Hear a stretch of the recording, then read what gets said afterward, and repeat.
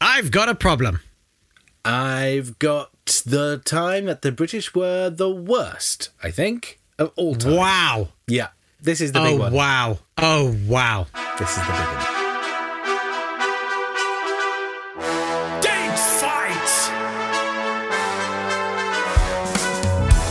Hello there. Welcome Hello. to Date Fight, and I'm feeling full of trepidation. Don't know about you.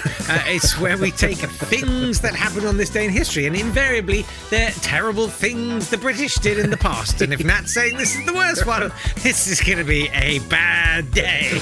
Yep, bad day to be a Brit. He's Jake. Yep, I'm Nat Tapley, and together we are rolling the stone away from the tomb of history to discover that it's empty within. Oh well, rather than heralding the rebirth of this podcast, it just means there's a bad fact coming. I'm going to take you to the 13th of April, 1919, to the Jallianwala Bagh massacre, or as it used to be known more commonly, the Amritsar massacre.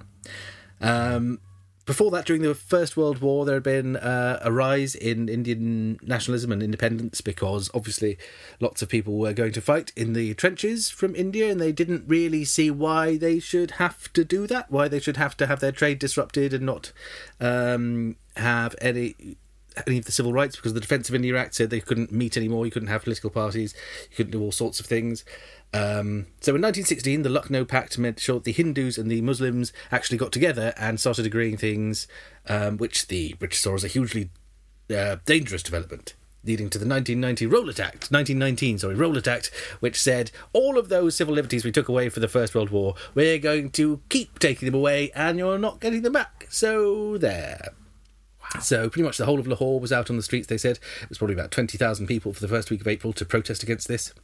On the 10th of April, there was a protest at the home of Miles Irving, who was the Deputy Commissioner of Amritsar, at which the soldiers shot at the crowd. On the 11th of April, Marcella Sherwood, a teacher, was beaten and left for dead on the road, and Colonel Dyer said, who was the military commander of the area... Is that Danny Dyer? It's Danny Dyer's dad. Yeah. It's not Danny Dyer's dad. I just like saying Danny Dyer's dad. We do... I was about to do him as Danny Dyer for the rest of this, but I think it's going to get really you'll regret it the minute you set off. Yeah, the minute you set off, you'll regret that. Go on then. Yeah. So Colonel Dyer said that because Marcella Sherwood had been attacked on this street, every Indian male who was to go along that street was to go along on their hands and knees, because they should essentially be ashamed of what had happened there. On the 12th of April, they planned a peaceful protest against the newly stringent authorities to meet at Jallianwala Bagh. And Jallianwala Bagh was a big garden in the middle of Amritsar. It was about 6 to 7 acres, 200 yards by 200 yards. It had 10-foot tall walls around it. It was surrounded by buildings. Occasionally things were grown there. It was a meeting place. And on the 13th of April, in the morning, there was a festival, which they usually had a horse and cattle market on the day of that festival. The horse and cattle market was the fair was closed down early by the police, at which point there were sort of 10 to 20,000 people milling around. So they decided to go to the protests at Jallianwala Bagh. Colonel Dyer didn't try. They knew it was happening. They'd been told it was happening. They didn't try and stop people going to meet or protest in this place. They didn't tell them to disperse. What they did instead was blocked all the exits and opened fire with rifles. They'd fired 1,650 rounds, leading to at least hundreds of deaths, very possibly thousands of deaths, and it's generally seen as possibly the worst imperial massacre of the British Empire. Winston Churchill himself called it unutterably monstrous. And if Winston Churchill, who at this point was still suggesting gassing Kurds, called it unutterably monstrous, it was pretty bad. In fact, I will find for you his description. The crowd was unarmed, except with bludgeons. It was not attacking anybody or anything. When fire had been opened upon it to disperse it, it tried to run away. Binned up in a narrow place considerably smaller than Trafalgar Square, which, as we know, is the standard measurement unit for open ground. For the world. With hardly any exits and packed together, so that one bullet would drive through 3 or 4 bodies. The people ran madly this way and the other. When the fire was directed upon the centre, they ran to the sides. I don't know why he's turning into Melvin Bragg. I don't know, but also Robert Robinson. Was that Britain? Was it? It was. Just, it's with you, Frank Muir. The Arthur, the fire was then directed to the sides. No, save that. I've got him later on in the week, actually. Okay. Many threw themselves down on the ground. The fire was then directed down on the ground. This continued to 8 to 10 minutes and stopped only when the ammunition had reached the point of exhaustion. So that is what happened at Amritsar on the 30th of April 1919. It led to Rabindranath Tagore giving back his knighthood, who considered it his duty. He said he couldn't take an honour from anyone who was responsible for mass murder. Dyer never regretted it. He defended himself. There was a commission. He said, I considered it my duty to fire on them and fire well. He was quite proud of how many people he'd managed to kill that day. And he carried on being fine. There were no reprimands really. He was passed over once for promotion, which he blamed on the massacre. And I suppose if you do massacres, you've got to expect that maybe when promotion time comes around, someone else might get it. Yeah. Looking forward to my appraisal. Yeah, 2 days later, the Gujarati police did exactly the same thing again. Not exactly. It was only 12 people died that time rather than possibly 1,500. But it wasn't necessarily out of character for the English in India. And that's the story of... But that's, I think, the worst story we've got. So once you've heard that one, look at it this way. All the other stories are going to be slightly less bad than that. Yeah, but I feel like, if that represents 100... Yeah. And, the Mau Mau opening a bunny sanctuary is at 0. I feel like it's going to be nearer 100 than 0. That's the trouble. I mean, we would have scored fairly highly on most years. Yeah. Oh, great. Cool. Thanks, mate. You're welcome. Really nice feeling. Nice feeling. Well, I've got the 13th of April, 1970. Oh. And Tom Hanks is about to have a very bad day. An oxygen tank aboard the Apollo 13 service module explodes, putting the crew in great danger and causing major damage to the Apollo command and service module while on its way to the moon. And it was bad. They had a problem, Houston. Houston, we have a problem. And so they didn't have enough air, it was absolutely terrifying, and they had to improvise the carbon dioxide removal They weren't taking system. suggestions from... Right, we're going to improvise just to fill the time. Yes, this is a murder mystery in the style of... Yes, could I have a household object, please? And could I have a carbon dioxide filter, please? It was cold, it was wet, it was... Why was it wet? Dude... If you were in a space rocket heading for the moon and suddenly all your oxygen blew up, I think your capsule will be a bit wet too. Oh, okay. I don't know. I'm guessing probably condensation, like from their own breath, from the breath. And stuff. Yeah. But it was horrendous, and they managed to improvise a solution. And I love that it says here, the astronauts' peril briefly renewed interest in the Apollo program. Tens of millions watched the splashdown in the South Pacific Ocean on television. Presumably before moving on to watch whatever else was on. The banana splits.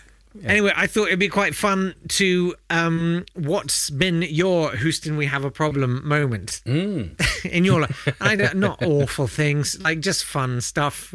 Nobody wants, what was the time on holiday where you suddenly realised, I accidentally ate a sandwich with my passport in it, or so I don't know, something.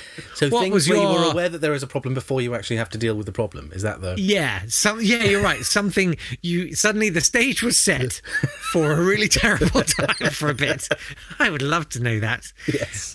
You can send us a tweet. It's at date_fight. Facebook.com/datefight. And you don't have to split it up into separate tweets. You can say as much as you want for as long as you want.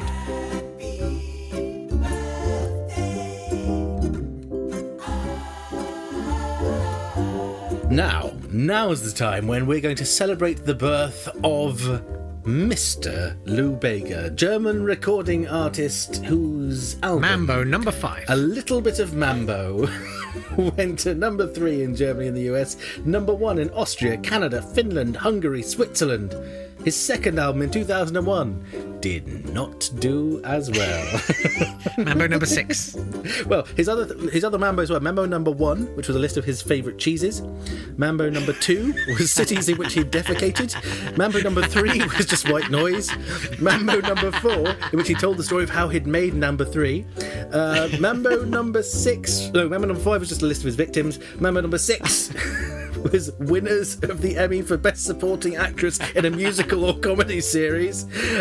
Number 7 was just screaming, and Mambo number 8 was just listing all 365 days of the year. He was really well enough, I did by that point. However, this is actually true, in 2019 he released another single, and he released it with another 90s one-hit wonder who I think I probably had confused with Lou Bega in my head. Can you guess who that might be? Jake Yap. No, it wasn't Jake Yap. Belinda Carlisle. No, it was Scatman. Oh! He and the Scatman got together and released a single, which I can only assume was called Scat and Mambo or something. That was Mambo number 2, I think, isn't it? Anyway, happy birthday, Lou Bega, you German recording artist, you. Amazing. I saw him at the Radio 1 Christmas party. Oh, did you? Did he have his fedora on? I was right at the front. I was drunk. I was the only one paying any attention. And the song goes a little bit of Monica, and I never knew how it went. So I always just chimed in after that with "In My Mouth," because I thought that was a little bit of Erica in my mouth, a little bit of Rita, and he heard, and he was quite entertained. Anyway, whatever. I have a death for you. 1941. Annie Jump Cannon. What a great name. Yeah. She was an American astronomer, and she was instrumental in the development of stellar classification. She started working for a guy called Edward C. Pickering at the Harvard Observatory. He set up a thing called the Harvard Computers, which is a group exclusively of women to map and define every star in the sky. And he said that she was the only person in the world who can do this work so quickly. She was really cool. But did anyone check it? I mean, if she just said, I saw loads of stars there, was anyone really going to go through and go... I'm sure someone was checking. I mean, maybe she's just a good liar. Oh, wow. She was quite deaf for most of her life. She went deaf as a child. She was also a suffragist and a member of the National Women's Party, and pretty cool. Yes. Annie Jump Cannon. Annie Jump Cannon. So when was she? She was a computer in the 20s, was it? I guess so. She was born in 1863. So earlier, probably. Yeah, probably earlier. 1896, in fact, she started there at the Harvard Computers. Brilliant. Very cool. So there. For more cool facts, join us tomorrow. Yeah. But also, do share your Houston We Have a Problem moments. I'm quite giddy with excitement. Problems. And hopefully on Wednesday, yes, let's do it on Wednesday. We'll read some of those out as a special bonus bit. Brilliant. We will see you tomorrow for another date fight. Thanks for joining us. Yeah, take care. Bye-bye.